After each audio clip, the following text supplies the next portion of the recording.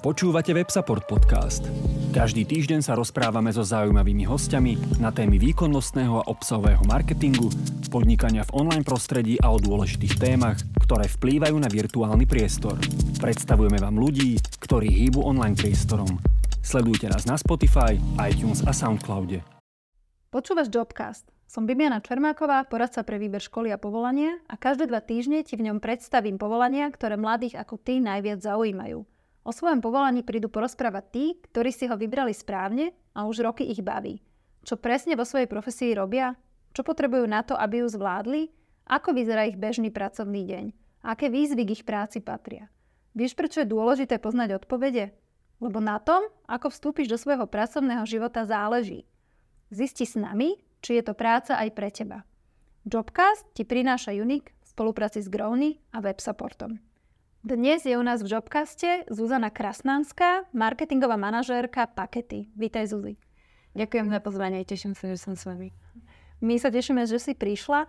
Zuzi, prosím ťa, ty ako marketingová manažérka spoločnosti, ktorá má, všetci poznáme tie červeno-biele boxíky, do ktorých si dáme doručiť nejaký tovar, aby sme nemuseli ísť na predajňu.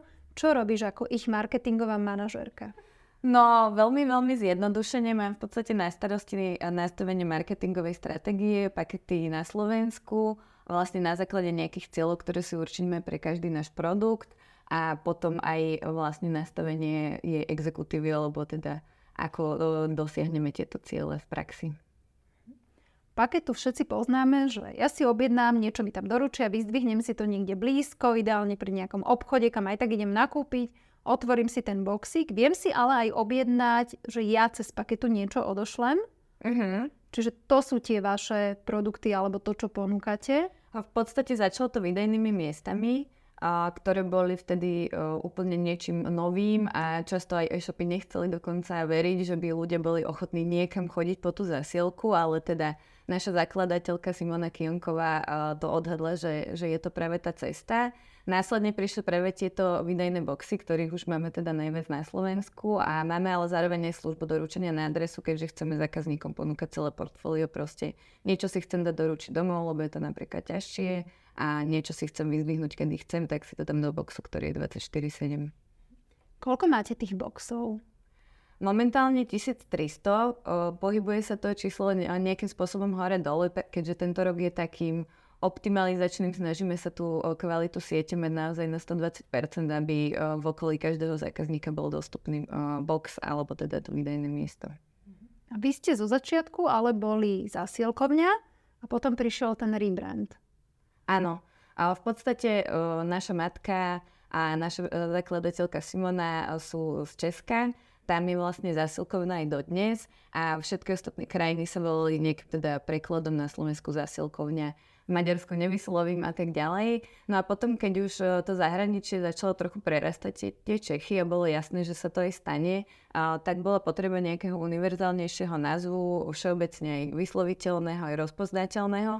Takže vo všetkých ostatných krajinách, kde sme, Slovensko, Maďarsko, Rumúnsko, Poľsko, už tam rozširujeme aj Baltik a tak ďalej, tak je vlastne Packeta. Ale v Čechách, keďže tam vtedy mali 98% brand awareness a bol to totálny love brand, tak sa rozhodli si tento názov ešte ponechať, ale predpokladáme, že do pár rokov tiež pôjdu v tomto trende a aj oni rebrandujú na Packetu. Ty máš na starosti teda marketing u vás v Packete a máš k tomu nejaký tím, ako to máte? No, tie organizačné štruktúry v rámci marketingu sú rôzne, čiže to, ako je to u nás nastavené, to pravdepodobne nie je v každej firme tak nastavené. Ja mám v podstate na starosti všetky typy marketingových aktivít, ale to by sa samozrejme nedalo zvládať jedným človekom, takže mám pod sebou tým vlastne 4 dievčat a navyše spolupracujeme aj s agentúrami, ktoré pre nás zabezpečujú niektoré tieto aktivity. Čiže niečo si robíte u vás a tie väčšie kampane dávate agentúram. Áno, reklamným agentúram, áno. A mne príde, že máte asi možno trošku menej toho marketingu, toho obsahu, keď to porovnáme napríklad s nejakým reťazcom. Áno, tak určite nie sme v top 10 najväčších zadávateľov reklamy, ale v podstate odkedy som nastúpila, tak stále viac a viac aktivít robíme. A tieto naše služby, základné 3D, tie doručovania, tak tie už asi každý pozná, ale máme zároveň aj tú službu posielania medzi fyzickými osobami, čo je naozaj opäť služba pre širokú verejnosť, takže v týchto posledných 2 rokoch sme dosť veľa kampaní zamerali práve na to, keďže je asi jasné, kto je náš najväčší konkurent v tejto službe a ľudia boli naučení ju využívať niekoľko desiatok rokov a my trošku máme takú inovatívnejšiu a zjednodušenú. Takže sme to ľuďom chceli oznámiť, že vôbec taká služba existuje a teda postupne ich naučiť na jej používanie. Aby prešli od žltej na tú červeno-bielu. A Zuzi, ako potom vyzerá ten tvoj pracovný deň? No, každý úplne inak. Akorát sme sa bavili predtým, že dnes som mala ísť robiť kuriérku a pomôcť trošku s doručovaním zásielok, ale nakoniec nebolo potrebné, takže stíhame do tých Vianoc. A to kvôli tomu, že Vianoce? A áno, zrovna v tieto dni, keďže včera bol vlastne taký deadline pre e-shopy, aby nám dali posledné zásielky a kedy teda garantujeme to doručenie do Vianoc, tak nám prišlo strašne veľa zásielok. Neviem, či aj tento týždeň nie je slovenský rekord. Ja to upresním, že my nahrávame 20. decembra. Čiže tí všetci, ktorí chceli mať doručené do Vianoc, tak 20. bol posledný ten deadline pre e-shopy. 19. 19. Čiže to je tiež zaujímavé vedieť. Takže keď sa zameriame ale na taký bežnejší týždeň, ako to býva u nás v novembri a v decembri, tak v pondelky máme jednak porady manažmentu, kde si zadefinujeme nejaké priority na ďalší týždeň a poradíme sa medzi sebou a tak ďalej. A rovnako s takým môjim českým protižkom marketingovým, kde mi teda zase povie nejaké novinky z Čiech a potom poradu s mojím tímom, kde si tiež teda povieme tie priority na ďalší týždeň. No a ďalšie dni vlastne podľa nejakého nastaveného marketingového plánu realizujeme tie projekty, mám statusy s agentúrami, rôzne stretnutia ohľadom spoluprác, keďže jednak spolupracujeme aj s našimi e-shopmi, ktorí sú našimi klientami, ale jednak máme aj viacero nejakých double brandových spoluprác. Takže je to veľmi rôznorodé po zvyšok týždňa. Prišla som na to, že asi 4 meetingy denne mám, alebo aspoň koľko teda. A máš niektoré dni, ktoré sú už také voľnejšie? No, voľnejšie ako sa to vezme. Piatky si dávam no meeting day a tam dobieham všetku administratívu zameškanú z celého týždňa, čiže nie je to až tak voľné. Je to ten potrebný deň, ktorý aj potrebuješ využiť. Na červené vlečke v autoku. Zuzi, dá sa tvoja práca robiť aj z domu? Robíš niečo z domu? Ja som jednak taký spoločenský typ človeka a jednak sa veľa radíme, alebo teda viackrát do týždňa sedíme aj s našimi oddeleniami, keďže u nás je marketing aj takým servisným oddelením, čiže vlastne aj ostatné oddelenia, keď dám príklad, napríklad naše HR robí rôzne aktivity pre zamestnancov, čiže my im zabezpečujeme tú komunikáciu a tak ďalej. Takže mi je praktickejšie práve tie 4 dni byť na office, keďže mám radšej aj ten osobný kontakt pri nejakých týchto diskusiách o tých aktivitách a potom piatky práve na ten no meeting day si dávam home office. V praxi asi chvíľu by sa dalo fungovať na home office, alebo dal by sa ten pomer mať aj väčší, ale tým, že sa často stretávame práve aj s tými partnermi, tak je to predsa len osobne také efektívnejšie. Zuzi, veľa ľudí má takú predstavu, že marketingový manažér musí byť hlavne kreatívny. Ako to máte vy u vás? Tá kreativita určite hrá v marketingu veľkú rolu, ale je to takým skôr posledným krokom. Predtým určite predchádza tomu nejaká analýza dát. Hlavne u nás, keďže my sme veľmi, veľmi dátovo orientovaní. Robím pravidelne, aj teraz idem práve robiť prieskumy trhu, aby som vedela čo najlepšie identifikovať tú cieľovú skupinu. A potom to samozrejme súvisí aj s nejakou sezónnosťou a plánovaním. Napríklad vieme, že v januári vždy majú ľudia nejaké nepotrebné darčeky, takže na tú našu službu posielanie medzi fyzickými osobami alebo aj vrátenie do e-shopov máme, tak robíme kampaň vlastne, aby ľudia tie darčeky posunuli ďalej alebo teda prípadne vrátili do toho e-shopu. Takže je to dosť o plánovaní a už potom ako vyzerá ten finálny facebookový postík, tak to je naozaj tá posledná fáza. Tie prieskumy, ktoré si robíte, ukazujú, že kto je vaša cieľovka, kto najviac využíva služby Packety? My máme zadefinovanú tú najprimárnejšiu cieľovú skupinu od nejakých 25 do 40 a potom určite aj takú širšiu od 15 do nekonečná do 60, ale určite aj ďalej.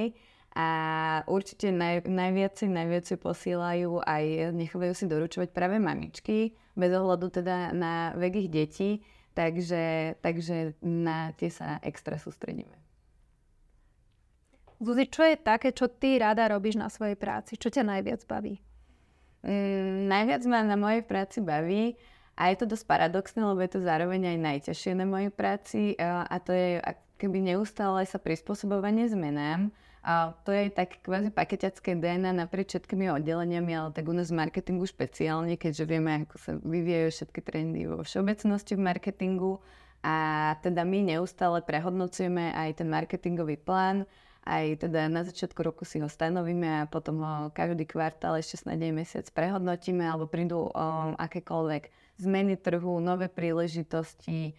Však mali sme tu COVID, Ukrajinu, infláciu a tak ďalej, ale hocikedy to je o nejakej príležitosti, ktorá v praxi vyzerá tak, že buď sa spraví nejaká kampaň menšia za 10 dní, alebo už nedáva zmysel, tak my kopneme do vrtule a spravíme. Takže v tom vidíme potenciál. Je niečo, čo ťa na tvojej práci nebaví? Asi iba taká tá šedá administratíva, čo prislúcha ku každej práci. Čiže uzatváranie dochádzok a kontrola, či som poslala všetky faktúry na finančné a takéto veci, ale tak to musí asi každý z nás zvládnuť. To treba len urobiť. Zuzi, ty si sa k svojej práci marketingovej manažérky, konkrétne pre Packetu, ako si sa dostala k tomu? Ja som síce študovala úplne iný odbor, teda neštudovala som marketing, študovala som európske štúdia, čo je v praxi taká politológia, diplomácia, medzinárodné vzťahy. Kuriózne mi to dalo celkom veľa do dnešnej náplne práce, pretože nám tam veľmi rozvíjali nejaké kritické myslenie alebo riešenie problémov a tak ďalej. No ale po výške som sa začala rozliadať a zamýšľať nad tým, keďže 8 hodín denne minimálne človek trávi v práci, čo je teda väčšina dňa okrem spánku, že čo by ma aj tak bavilo. Ja som vždy inklinovala k sociálnym sieťam, vedela som všetky trendy, medzi prvými som mala Instagram a tak ďalej. Tak som sa rozhodla, že možno by ten marketing, a vtedy online marketing bol najviac vyhypovaný, a že by bolo to pravou cestou. No a spravila som si Google digitálnu garáž, čo bol teda vtedy taký zadarmo certifikát, aj vlastne dodnes existuje. A zahlasila som sa na pozíciu PPC špecialistky do takej malinkej agentúry, kde bol vlastne PPC špecialista senior, ktorý ma teda zaučil. A keďže to bola taká veľmi malá agentúra, tak tam vlastne každý robil všetko, alebo niekedy sa proste stalo, že kolegyňa Ekonka ochorela, alebo bola na dovolenke, tak mi dali jej agendu a tam som vlastne zistila, že nastavovať tie digitálne kampane a vlastne nejaké tie malé stratégie, teraz by som to už ani stratégiami úplne nenazvala, čo to vtedy bolo, že ma až tak nebavia, ako tá komunikácia s tým klientom, zistenie jeho potrieb, potom vlastne z toho nastavenie nejakého toho marketingového plánu pre neho a tak ďalej. A teda v tej agentúre nebol priestor pre ďalšiu akantku, takže som išla do stredne veľkej reklamnej agentúry, no a tam už sa to rozbehlo. To by som naozaj odporúčala každému prácu v agentúre, pretože tam za 2 roky človek spozná celé portfólio všetkých marketingových produktov. Ja som začínala, že som mala na starosti len nejaké názvy a loga pre tých nejakých stredne veľkých klientov, ale postupne som sa naučila robiť aj weby, e-shopy, digitálne kampane, to som teda robila, lebo som mala tú skúsenosť s tými PPCčkami, ale potom aj také tie veľké kampane, aké poznáte, nastavovať pre klientov. A tam naozaj, že za 2 roky všetko. Zuzi, čo z toho, čo ty vieš, využívaš aktívne v tej tvojej práci? Si povedala, že v tej agentúre si sa veľmi veľa naučila a mne to príde, že hlavne porozumieť tým klientom a tomu, čo vlastne chcú. Určite sú dôležité tie skúsenosti na ten začiatok, ale potom už som začala náražať na to, že som neštudovala ten marketing a v rámci nejakého samoštúdia jednak mňa vždy bavila nejaká taká psychológia zákazníka, behaviorálna psychológia, takže Dan Ariely odporúčam všetky jeho knihy, mám prečítané a zároveň potom tie základné marketingové teórie. Ak teda tento podcast budú počúvať nejakí študenti marketingu, tak sa teraz pohoršia, ale Kotler-Keller. Je to taká kniha, ktorá už má pár rokov, ale určite treba ohľadať tie marketingové teórie, lebo vidím to aj u nás na trhu, aj vo svete, že 4P marketingu, každý vie, čo to je, niekto prevratí očami, že to je zastaralá nejaká teória, ale často sa na to zabúda, proste je tam to P ako produkt a my sa zameriavame asi najviac na produkt, proste produkt, ktorý je pre zákazníkov to, čo potrebujú, tak nepotrebuje pomaly ani žiaden marketing a tak ďalej, takže určite je tam dôležité aj doštudovať si tieto nejaké marketingové základy následne, keď už mám tie skúsenosti, za mňa teda. Zuzi, z tvojho pohľadu marketingový manažér, aké vlastnosti by mal mať, aby sa mu darilo? No tú prispôsobivosť už som spomínala, sú to neustále... Dobre, no tú prispôsobivosť už som spomínala, ale určite treba aj tú dôslednosť, pretože niekedy v tom mori kreatívy sa vie stratiť nejaký deadline a určite aj komunikatívnosť, pretože marketing je do veľkej miery prepojený aj s nejakým obchodom a so vzťahmi, či už aj s tými agentúrami alebo aj s tými potenciálnymi klientmi, pokiaľ ide o B2B ako u nás. Takže je tam nutné budovať si tie vzťahy, takže komunikatívnosť je určite ďalším benefitom. Zuzi, máte nejaké túly, ktoré ty potrebuješ ovládať, používať vo svojej práci? Áno, my práve pre tú dôslednosť a zadávanie taskov využívame nástroj Asana. Využíva ho aj asi možno aj väčšina nejakých marketingových agentúr. Takže ten je veľmi užitočný, keď s ním vie niekto pracovať. Ale potom jednotlivo po tých aktivitách, napríklad na správu sociálnych sietí využívame nástroj Zoomsphere, ktorý je taký známejší, kde vlastne celý postplán, dá sa tam písať komenty si s agentúrou a vložiť viacero obsahu a tak ďalej. V tvojej práci marketingovej manažérky, komu sa ty zodpovedáš? Kto je nad tebou? V Packete máme prepojený vlastne obchod marketing, tiež tu sieť našich videjných miest a boxov pod jedným človekom, čiže vlastne ja zodpovedám Head of Sales Marketing a HD Network u nás. A zároveň mám teda ten český protišek, ktorý my máme teda marketing lokalizovaný, ale samozrejme dáva odporúčania a drží nejakým spôsobom brand celej Packety a teda Zásielkovne. A je to porovnateľné Zásielkovňa Česko a Packeta Slovensko, že naozaj si viete tak poradiť? Ešte sme natoľko si podobní? Je tam veľa rozdielov, je tam veľa podobností. Jednak sú v Čechách o pár rokov pred nami, keďže Zásielkovne vznikla skorej. Jednak v Čechách možno lepšie reagujú na zľavy, ešte viac ako u nás a podobne. Ale čo sa týka tých jednotlivých produktov, tak pri tom vyzdvihovaní a posielaní medzi fyzickými osobami zase také rozdiely nie sú. Takže tam sa vieme naozaj inšpirovať, keď oni majú nejakú kampaň alebo vyskúšajú nejaký nový nástroj, tak si to radi prevezmeme, ale aj oni od nás.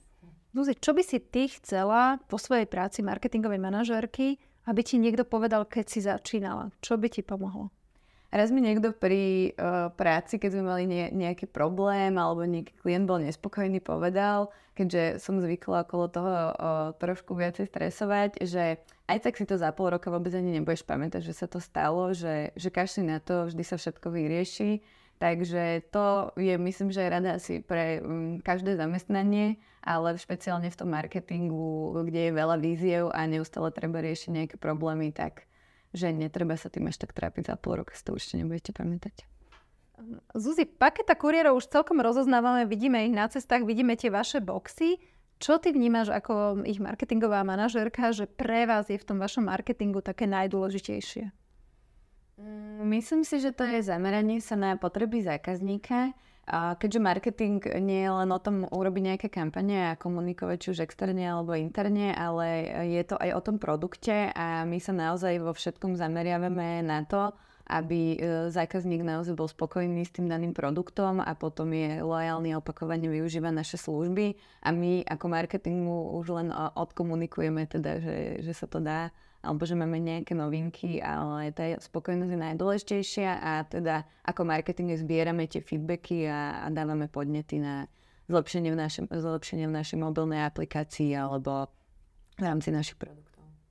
Mne sa páči, že sa blížim a už mi to pípa, že mi to našlo ten box a už sa idú kontaktovať a už pripravujú, že to je také príjemné pre mňa ako užívateľa. Áno, ten zvuk, ktorý vydáva ten box, tak veľa ľudí má strašne rado, lebo to znamená nejaké nové šaty alebo To je tá odmena. Packeta ma odmení. Dnes tu s nami bola Zuzana Krasnanská, marketingová manažérka Packety. Zuzi, ďakujem ti za rozhovor o tom, čo ty robíš v svojej práci. Ďakujem aj ja veľmi pekne, dúfam, že sa mi podarilo to dostatočne popísať. Myslím, že si super zhrnula, že tá tvoja práca je mnohotvárna, máš rôzne zaujímavé úlohy a hlavne mi príde veľmi dynamická a že musíš sa naozaj vedieť aj prispôsobiť, prípadne aj rozniesť tie vianočné zásielky, ak by bolo treba. Veríme, že ak práve nad touto prácou rozmýšľate, pomôže vám dnešný JOBCAST rozhodnúť sa, či je to niečo, čo chcete robiť.